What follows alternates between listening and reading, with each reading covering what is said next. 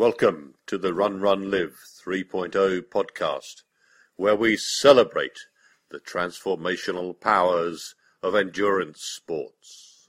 Tis the happy song. Sorry.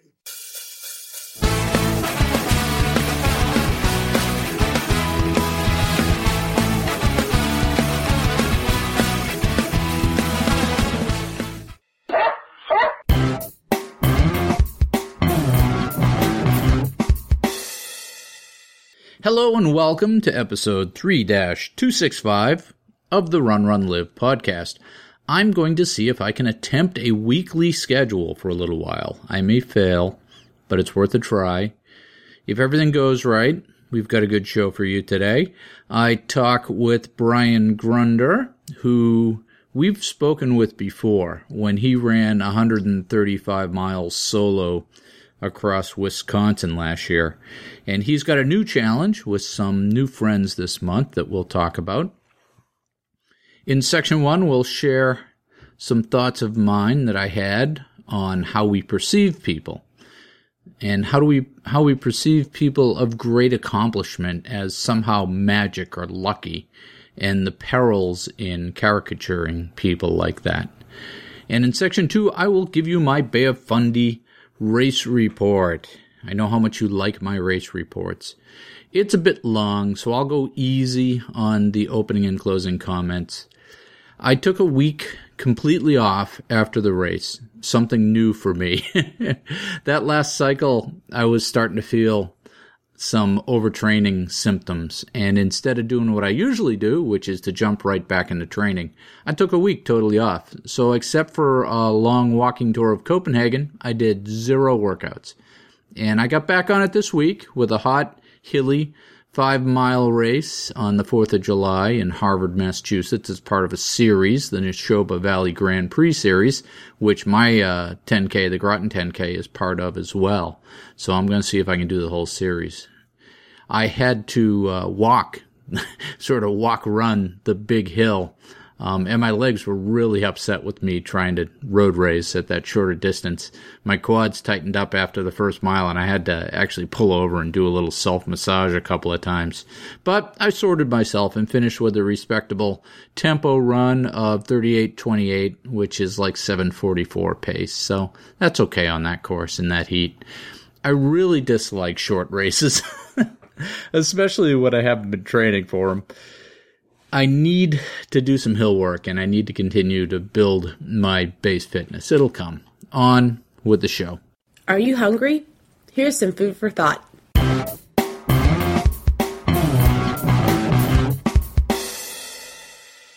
The pitfalls of caricature. I just read Scott Jurek's book, Eat and Run.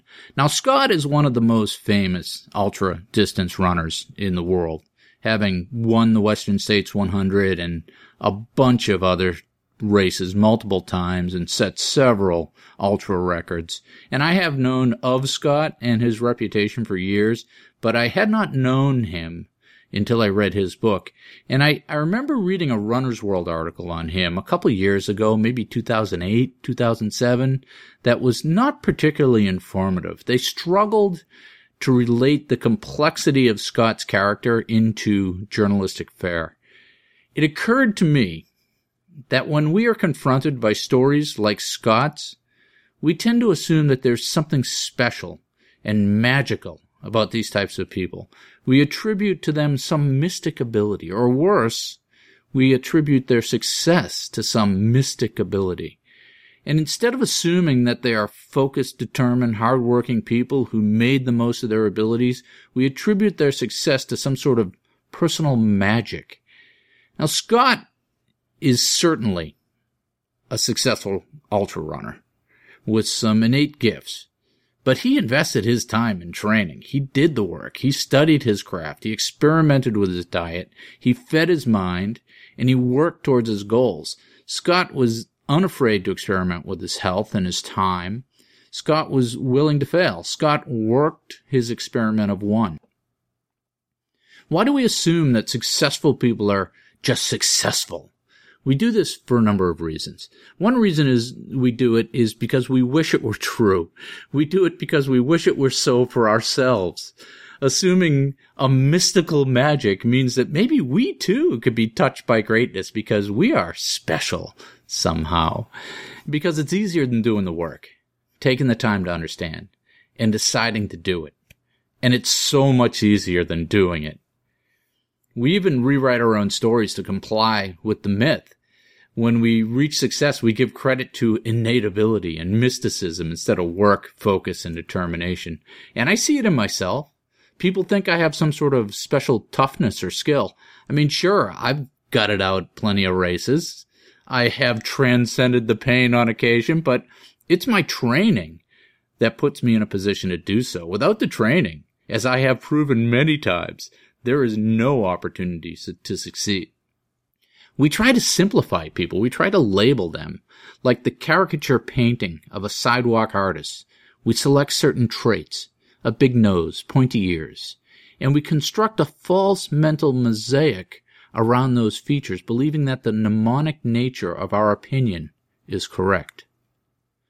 Like the picture that comes to mind when someone says, he's a New Yorker, or the picture that comes into your mind when I say, I'm from Boston. What picture, what set of attributes pops into a European's mind when I say I'm American? Maybe you picture a fat cigar-smoking man driving a big car, maybe a loud and pushy man with a tendency towards self-righteousness and violence. Now this is our mind, the great pattern-matching machine, simplifying its world so it can stay on top of all the data. The problem is I'm not that man. You're not that person. The worst manifestation of this abbreviation is when we categorize by race or gender or politics, and we label that person as orange. And then all the features and attributes of an orange person are assigned. Because we can categorize them, they lose their humanness. They become other. And suddenly we give ourselves permission to treat them as such. Scott Jurek is a complex and nuanced human. He's on his journey, same as each of us. Scott is an ultramarathon phenomenon, not just because of innate mental and physical ability, but also because of training his mind and his body and his soul towards that task. The lessons for you are twofold. First, be careful of categorizing or summarizing people. It's an efficient way of sorting and filing, but understand it for the approximation that it is. Decisions based on incomplete and biased data are bad decisions. Opinions based on incomplete and biased data are flimsy opinions. If you truly want to judge a person, you have to peer into and understand the swirling chaos behind their eyes. The great leaders and connectors of the world have this ability to peer into another's mind. They comprehend, and they move in the direction of understanding. The next time you look at someone and feel your great pattern-matching machine categorize, sort, and file them, try another different approach. If you have the time, and if you care about understanding, look into their eyes, through the window, and into their soul, and see if you can make a connection. For behind those eyes is an infinity of thought and passion. Each one of us comes into this brief life gifted with an unprogrammed mass of wetware that we get to program and gets programmed for us. And each of us is a deep and complex ball of thoughts, emotions, desires, and fear. You are carrying yours, they are carrying theirs. Reach out and see if you can touch the storm of the other at a different level than the slipshod caricature that we default to. The second lesson, of course, is that there's no mystical or magical success stories. There's no magic luck waiting to reach into the crowd and pluck you into greatness. Greatness doesn't fall out of the sky on lucky people. Everyone is fated to live and die, but the path in between is bent by your decisions and your work. To live is to learn and to strive. Success is yours to define. Your life is yours to make. So, my friends, be curious. Before you is that great opportunity to do whatever and be whatever you want. So work hard on your experiment of one. Burn with the fury of a dying sun, because that is what you are. As you spin and burn through this world, understand that others are on the same journey. If you can connect with them, if you can go beyond the caricature, your trip will be that much fuller. And now for today's featured interview.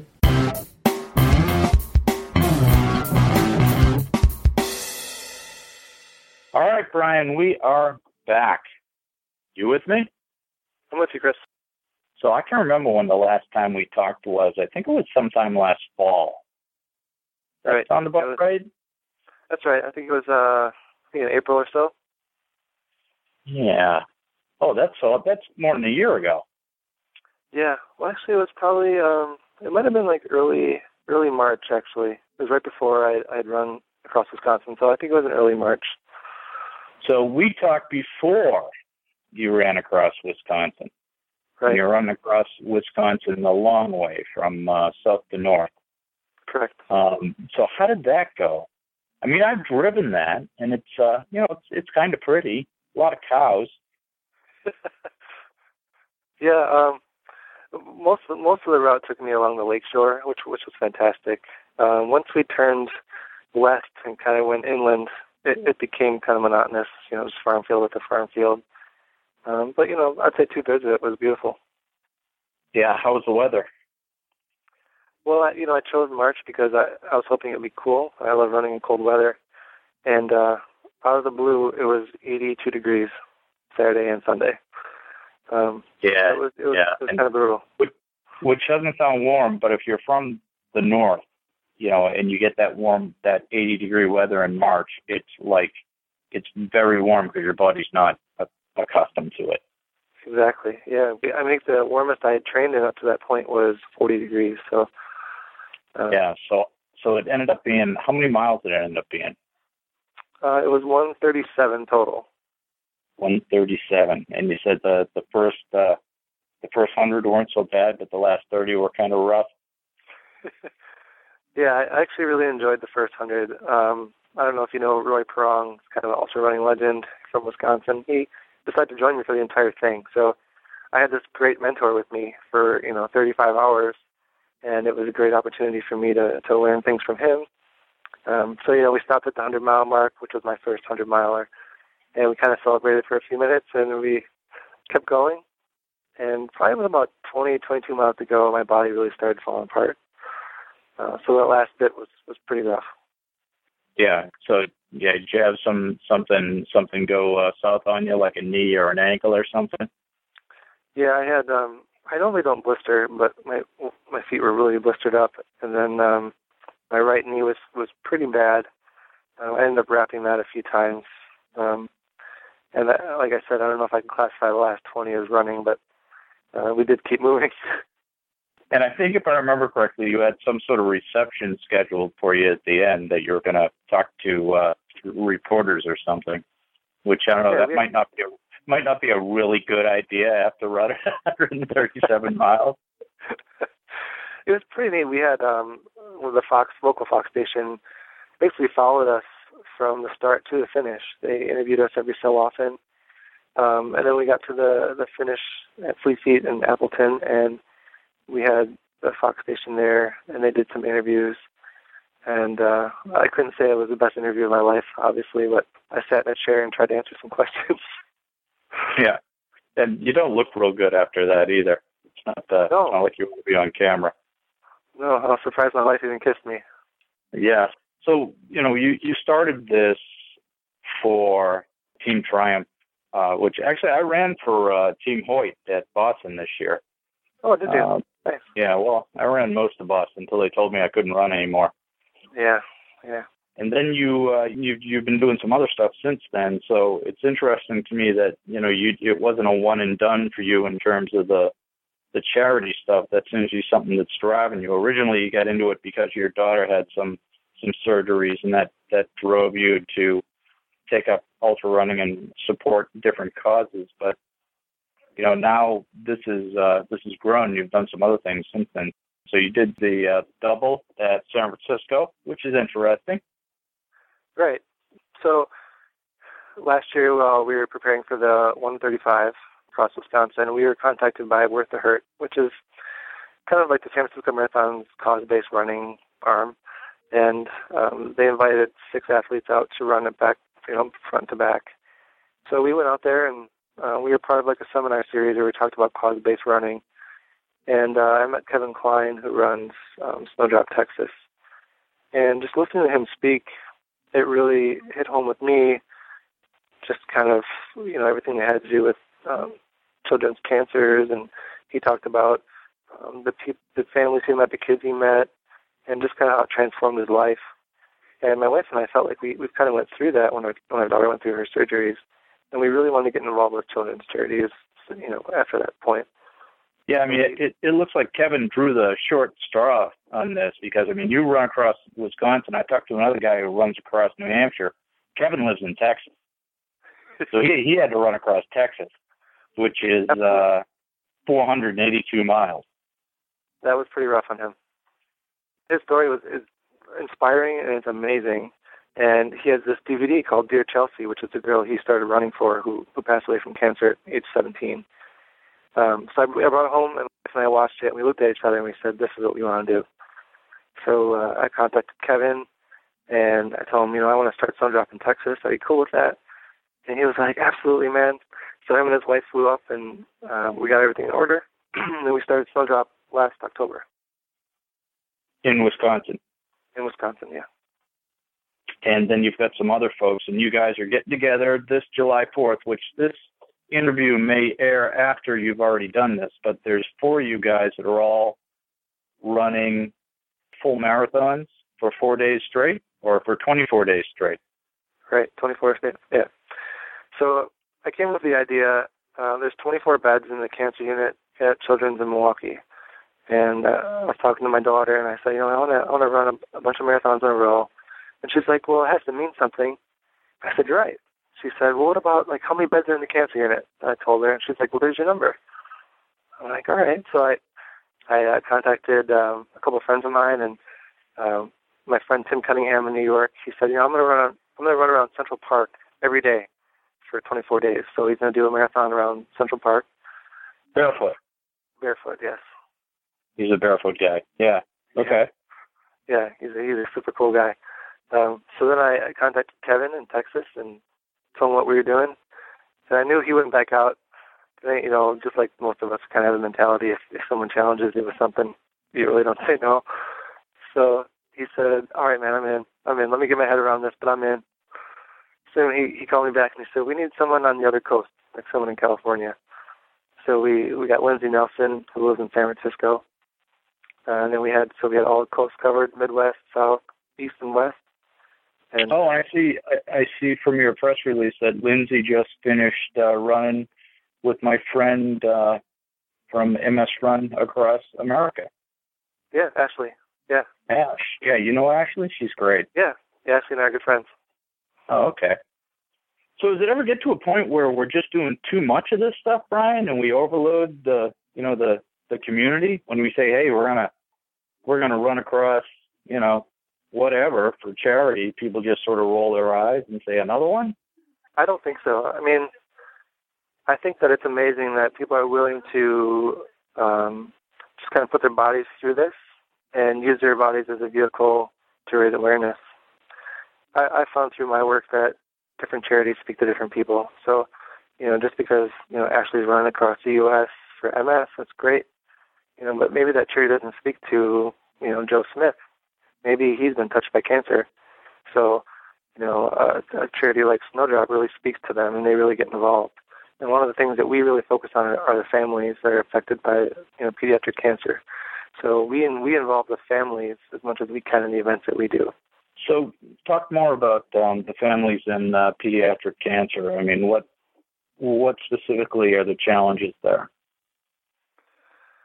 Well, I really liken it to, when you get the flu and all you can think about for 3 days or whatever is, I just want to feel healthy again. I just want to feel normal. Well, a child that has cancer, he may be 2 years old, he may be 15, and all they can think about is getting better and being healthy, getting back to a normal state, and just the way the families are turned completely upside down, with their jobs, and with all the medical bills and the trips to the hospital for chemo and spinal taps and blood work. I mean, their whole world is turned upside down, and it goes on for a long time. These kids, even if they beat cancer, they're still struggle with illness for most of them for the rest of their life. So it's a big deal, and it really never goes away for these families. Yeah. So where did the term SnowDrop come from? Yeah, so I get that question a lot. So SnowDrop is a flower, and it's considered to be the hardiest of all flowers. It can bloom even in the harshest conditions. So, it's kind of an analogy to a child fighting cancer. These kids are trying to overcome some of the harshest conditions possible. So the story is that the flower is the first to bloom and the last to go down for the season. And it's also said that when Jesus on the cross, Mary Magdalene shed a tear, and where the tear fell, a snowdrop bloomed. Oh, I get it. Okay. And so kids fighting cancer have some unique challenges because of just their body chemistry? Right. I mean, cancer in children is twice as aggressive as it is in adults. And, pediatric cancer is considered, or it is the least funded of all cancers in the U.S. So there's a huge need for awareness and funding. Yeah, it seems as though as we start to get better at a lot of disease treatment, that cancer seems to be bubbling to the top in a lot of different places, and other diseases like MS that they still are trying to get their arms around. So the opportunity never goes away. It just gets more specific and more focused. Right. And that's what we're seeing with some of the treatment plans is, it used to be like, oh, you have cancer, well, we're going to put you through chemotherapy, and it was kind of a cookie-cutter approach. I think now with the more research and funding that goes into it, they're able to look at a case and say, okay, I think that, we're going to do this for you and this for you, and ultimately the children benefit by having a better treatment plan. So what do you get out of this, Brian? What's in it for you? What's in it for me? I meet these kids. I think I've met 8 to 10 kids since I started SnowDrop last year, and what I get out of it is being able to share their story and bring awareness for them. And, a lot of times the kids that I meet, they're not going to benefit from what we're doing right now. It's the kids 10 years from now that are going to benefit. So it's really amazing to meet these families, and they know that too. But they're all on board. All they want is a cure, and all they want is the next parent that comes along not to have to deal with the same things their children are dealing with. So personally, I don't know I don't get anything out of it. I want to help these kids. I want to help these families.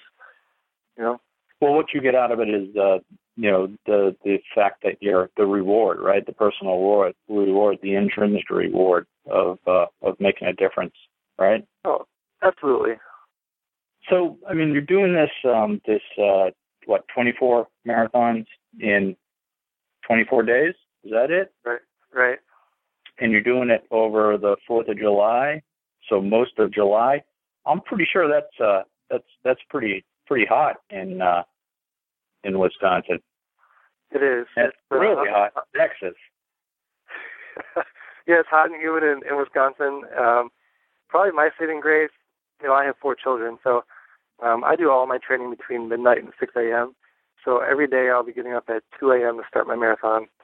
So I'll be done by 6, and then I get ready and go to work. Kevin in Texas, he's a radio personality, so he's doing all of his marathons between 11 and 5 p.m. during the hottest part of the day. Wow.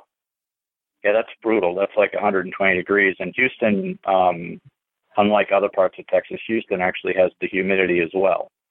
Yeah. So you get it's not a dry heat. No, I think Tim Cunningham in New York, he's an emergency ER nurse.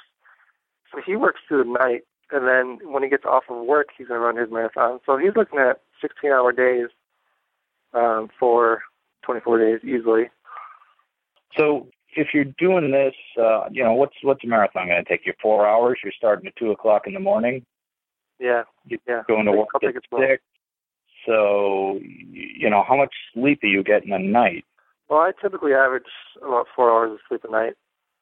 Even when you're not running? Yeah, well, I run 6 days a week, so there may be, I think the one day I don't run is the day my wife likes to sleep in, so I really don't get much sleep anyway. So yeah, typically, on a daily basis, 4 to 4.5 at the most. So have you always been like that, or is that something new? When I started doing endurance sports in 2007, my wife kind of gave me an ultimatum. She said, I'll support this stuff as long as, she's like, you either go to bed with me or you wake up with me. So I said, all right, I'll go to bed with you. So that kind of changed, all my training. I have to get up early enough to do what I want to do, and that means sacrificing sleep. Then I don't miss anything with my family. I don't miss any kids' games or school activities, because let's be honest, endurance athletics tends to be kind of selfish. You're out there spending hours by yourself. So I can do it in the middle of the night when everyone's sleeping. I don't miss anything. That just works for my family. Wow, that's amazing. I mean, I would implode on 4 hours of sleep a night. And that, you'd show up for work. I'd be sleeping at my desk at work. I wouldn't be able to think or do anything. You get used to it. The first couple of weeks are rough, but you get used to it. That's interesting. I once did my first Ironman. I was training. I got up at midnight. Actually, I started at midnight. I did a 6-hour bike ride, and then we went to the Milwaukee Zoo for the rest of the day. And I had to pull over on the drive home because I was falling asleep. That was probably one of the worst 24-hour periods of training. It was just brutal. So, I mean, what's next for you, Brian? This seems to be a trajectory where you're going to go on to bigger and better things. You ever think of, doing this full-time as your work so you get some sort of overlap? I don't know. One of the cool things about SnowDrop is there really are no paid positions. So I feel like I'm doing this because I want to, and, all of our money all goes towards our mission. And I don't know if I'd want to take a position to get paid because it just wouldn't feel right in my heart. I like doing this on the side. I find it works.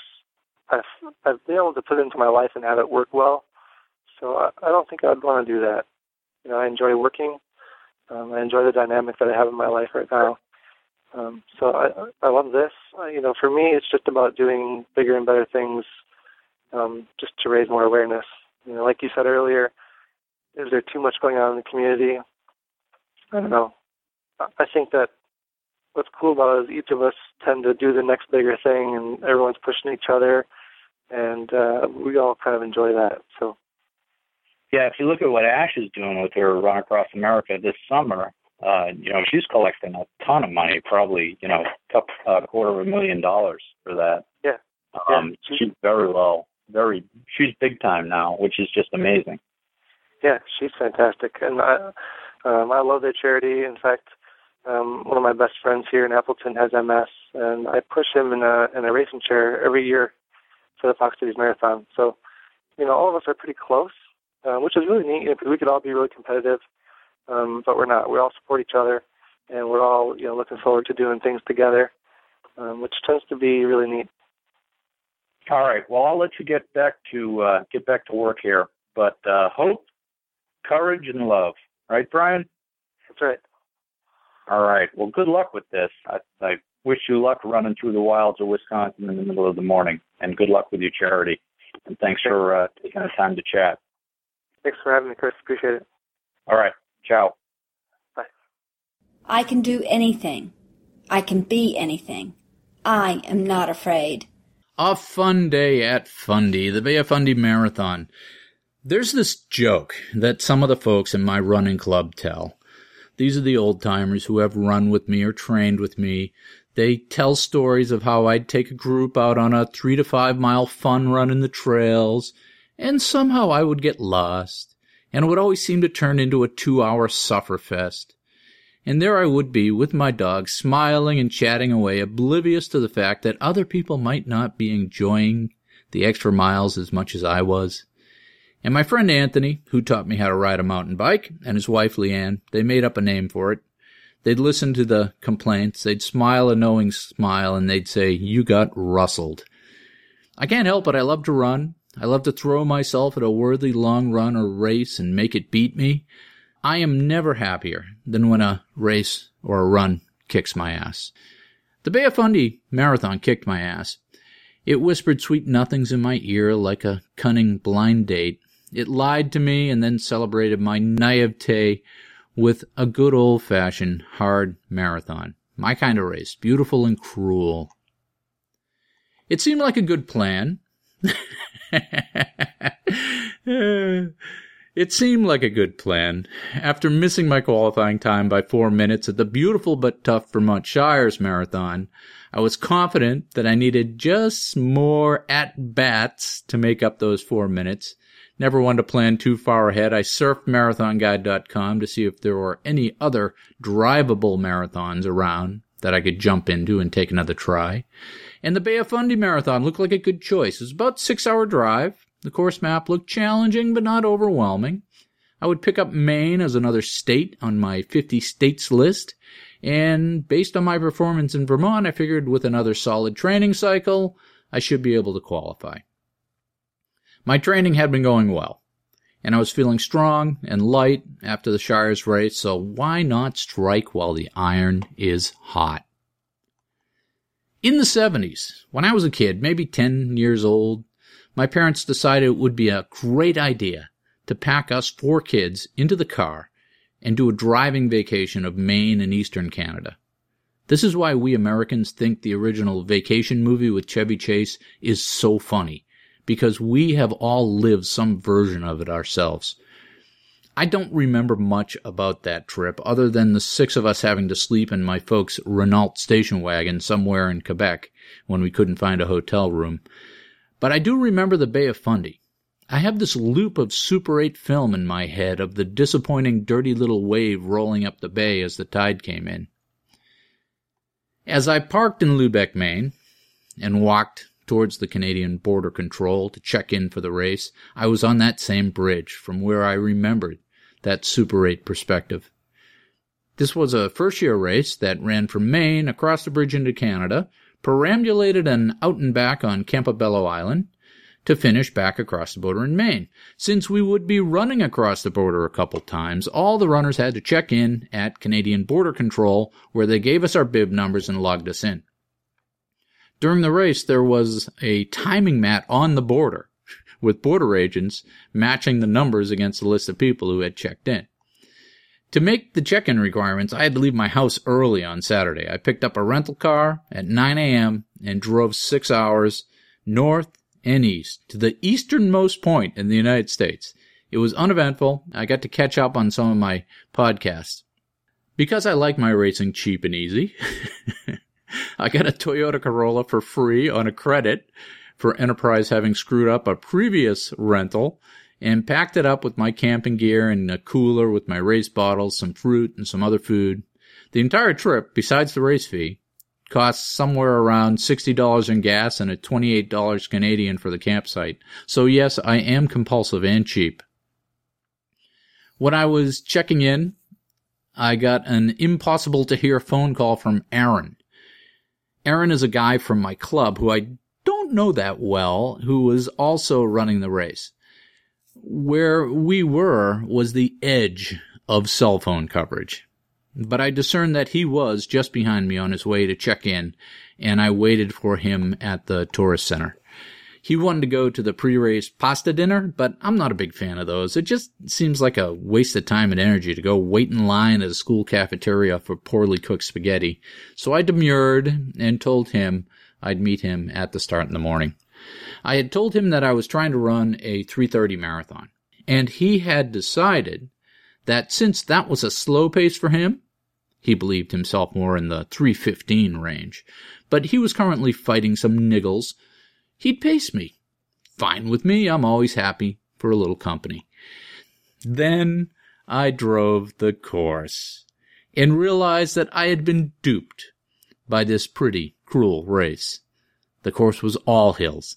Big hills, little hills, shallow hills, steep hills. The whole thing was hills. And my heart sank a little as I realized that this was not a BQ course for me on my current fitness and training. It hadn't looked that bad on the website, so what happened? On the website, the course map was linked to an elevation map on mapmyrun.com. And when I looked at it, there appeared to be 2 reasonably sized hills that you'd have to run twice, once on the way out and once on the way back. And each of these hills seemed to be, somewhere less than 200 feet of elevation gain. So around 800 feet total for the race, which is really nothing. And I knew I hadn't been specifically training for hills, but I thought I could manage to survive a couple and race the rest of the course. So apparently what happened was, when the elevation profile was scaled to fit all 26.2 miles onto the screen, the prolific elevation gains and losses were masked out. They were smoothed out. What looked like one hill was really a series of 5 or 6 shorter hills that didn't scale on the profile. When I uploaded my Garmin data after the race, it would report I had trekked over 3,000 feet of elevation gain. Now I was checking into my humble campsite on Campobello Island, wondering what to do. But I already knew what I would do. I would take my current fitness and race the race. Marathons can hold hidden miracles. You never know. I checked into the campsite and drove out to where I could pick up some cell phone reception. I sent a text to Aaron, telling him about the course. I sent a text to my family, checking in, and I went back to the campsite and set up my tent. I went for a long walk around the camp at Herring Cove Provincial Park. I had brought an air mattress with me, but I had forgotten a pump. So I patiently lay in my tent, exhaling great plumes of air from my runner's lungs into the vinyl bladder. I thought maybe this was part of my training, part of my karma. I rolled out my sleeping bag and was treated to the comforting smell of dog butt. Yeah, apparently the dog had been the last one to use this sleeping bag, and someone had rolled it up and put it away without cleaning it. But he was with me, not only in spirit, but in vapors. There were a couple scattered campers here and there, but the place was 80% empty. I visited the restaurant at the golf course for a sandwich, and I went down and gazed at the empty half-mile of black sand beach where the creme de la creme of the East Coast moneyed class spent their summers in Victorian times. They had the most interesting-looking IPA at the restaurant, but it was a big pint bottle and 6.5% alcohol, so I had to take a pass, with a marathon less than 12 hours away on a hilly course. I was worried about getting up in the morning. The Canadian side was in a different time zone than the U.S. side, and my iPhone battery was getting drained from fruitlessly searching for a network.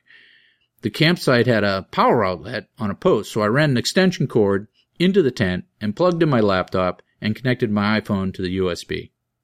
I crawled into my stinky sleeping bag, spat out some dog hair, and read a little in the dwindling twilight. It was the summer solstice and the longest day of the year, and I was very far north and east. Add to this the rising of the biggest moon of the year, and it never really got dark in my tent. And it didn't matter. I slept great. And I didn't have worried about the alarm because I was up with the sun. I had tactically prepared a small container of my usual oatmeal with fresh blueberries, raw almonds, and honey, and I ate it cold with a venti Starbucks coffee, also cold, that I had smartly procured the day before.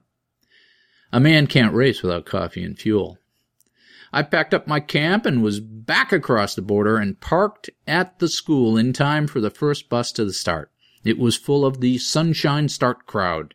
These were walkers and slower runners or anyone who just wanted extra time on the course. There were the marathon maniacs and the 50-staters, and I really liked these people. They were really low stress. They run marathons, exploring the world one race at a time. They know what they're doing. They're low maintenance. Most of them are older, and this is their thing that they are doing in their retirement instead of driving a Winnebago to Yellowstone. The buses dropped us off at a lighthouse, and I got to see the sunshine start. The race director, John, was an Aussie, And he reminded me a lot of Kevin Malloy, another Aussie who started both my running club and the Groton Road Race. It was a beautiful day in a beautiful place with the bright morning sun and the Atlantic Ocean. John lined up the Sunshine Start folks and apologized that while he had a Canadian for the Canadian anthem, his American anthem singer had not shown up. And then a woman, one of the racers, maybe in her 60s, stepped out of the gathered crowd and volunteered. And I don't know if it was my sleep deprivation or being in such a beautiful place on such a beautiful day, but both anthems brought tears to my eyes as I reflected on how lucky I was and how great it was to be here now, at this place. After the runners had left, I had the starting area all to myself with a handful of other runners. I did my routine of stretching and fueling and rubbing and taping and greasing. I talked to a gentleman from St. Louis who was on TV at the Boston Marathon, one of the last to finish. He was the guy right in front of the older gentleman who got knocked down by the first blast. As the later buses began to roll in with their crops of nervous amateur athletes, I met with Aaron. Aaron is a chatty guy.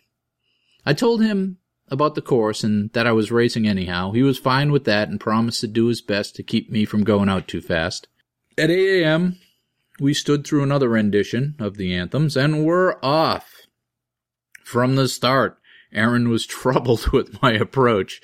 I told him I like to burn off a little adrenaline early and put a couple of minutes in the bank, and he kept telling me I was going too fast, and I'd respond by telling him I had seen the course and we would need all the time we could bank. And after a few miles at an average pace in the 7:30s, we climbed the bridge over the mud flats with their heavy, dank, organic ocean smells. The weather was perfect, no warmer than 60 degrees with a slight ocean breeze. I was cooler than I had been at Vermont, and I wasn't sweating as much. Then the hills started, and we got to work. The first couple hills we managed to push through, still averaging sub-8s.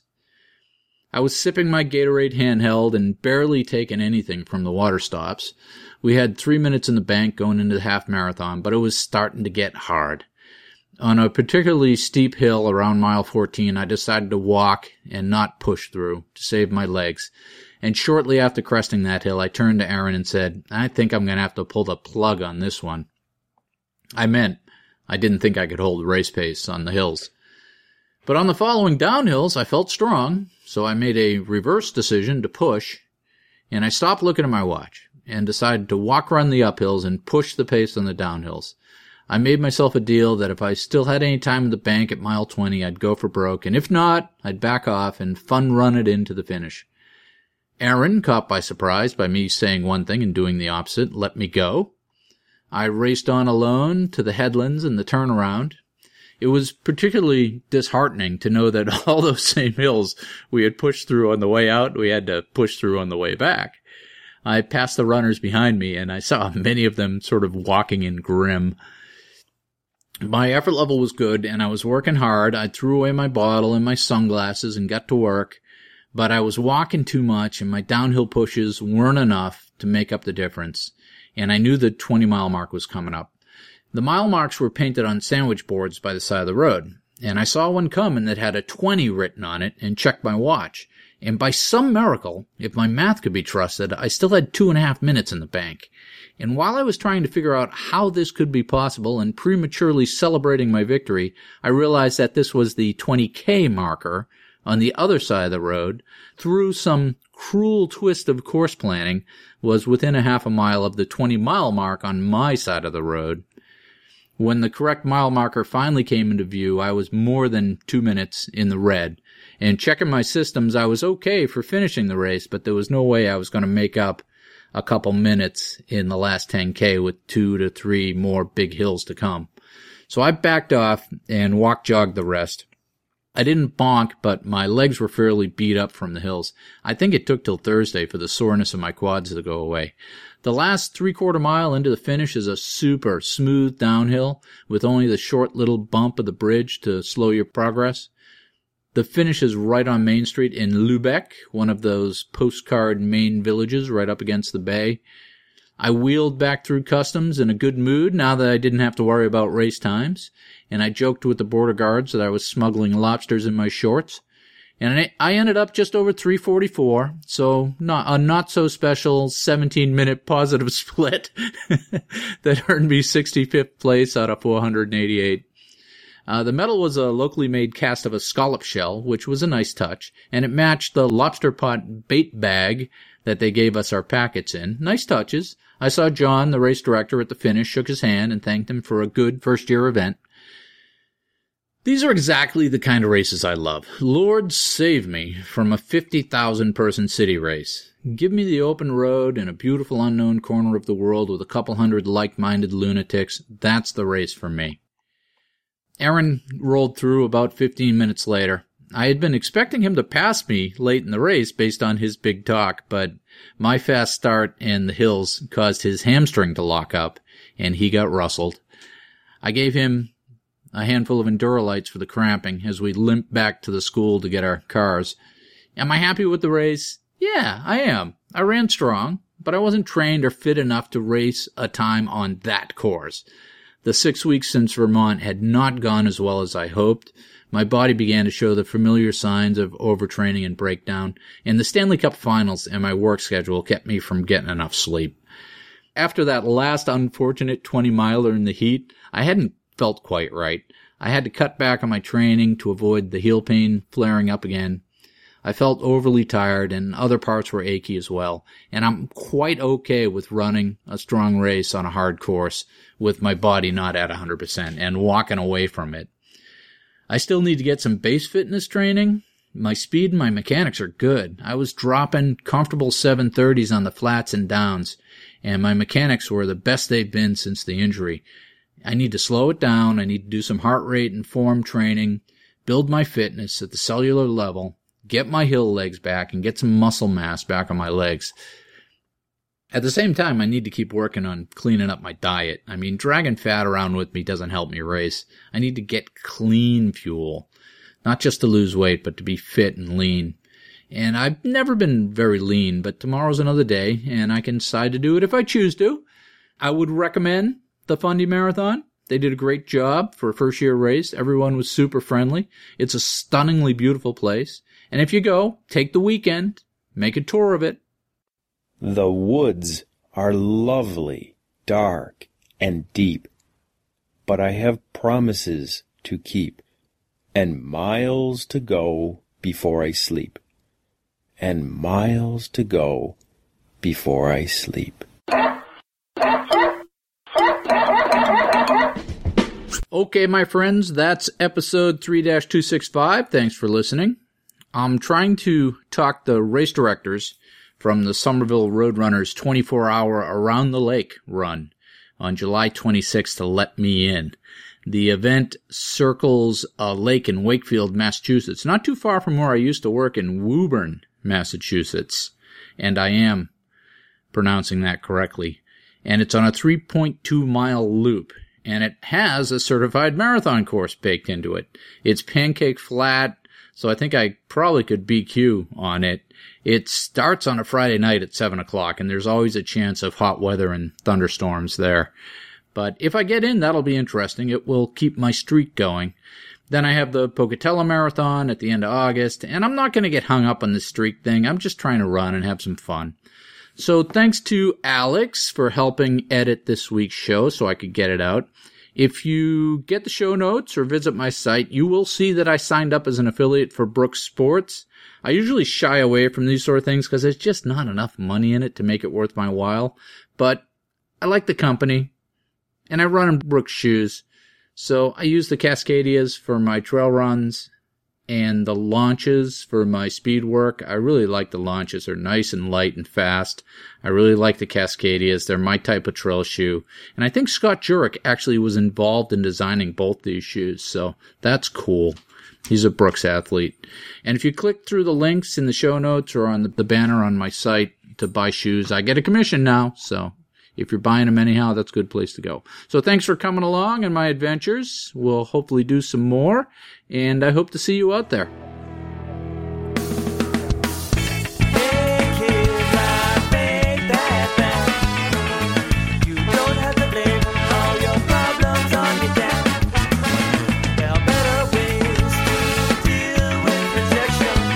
Thanks for listening, folks. I do appreciate your support. Run, Run, Live is a free service for you because I like writing and telling stories. I also love to meet folks, so feel free to reach out to me at Gmail or any of the other social networking sites. I'm CYKT Russell, and as you know, that's Chris Yellow King Tom Russell with 2 S's and 2 L's. My website is www.runrunlive.com, and most, if not all, of this content is posted out there. If you want the show notes to magically show up in your inbox when I publish a show in a beautiful HTML wrapper, you can subscribe to the mailing list at my site. It's a useful thing if you're moved by something I say or interested and would like to see if what I wrote is the same thing. You can find it there, and it also has all the links to everything and everyone that I talk to and about. Other than that, my friends, thank you for the attention. Do epic stuff, and let me know if I can help. Ciao.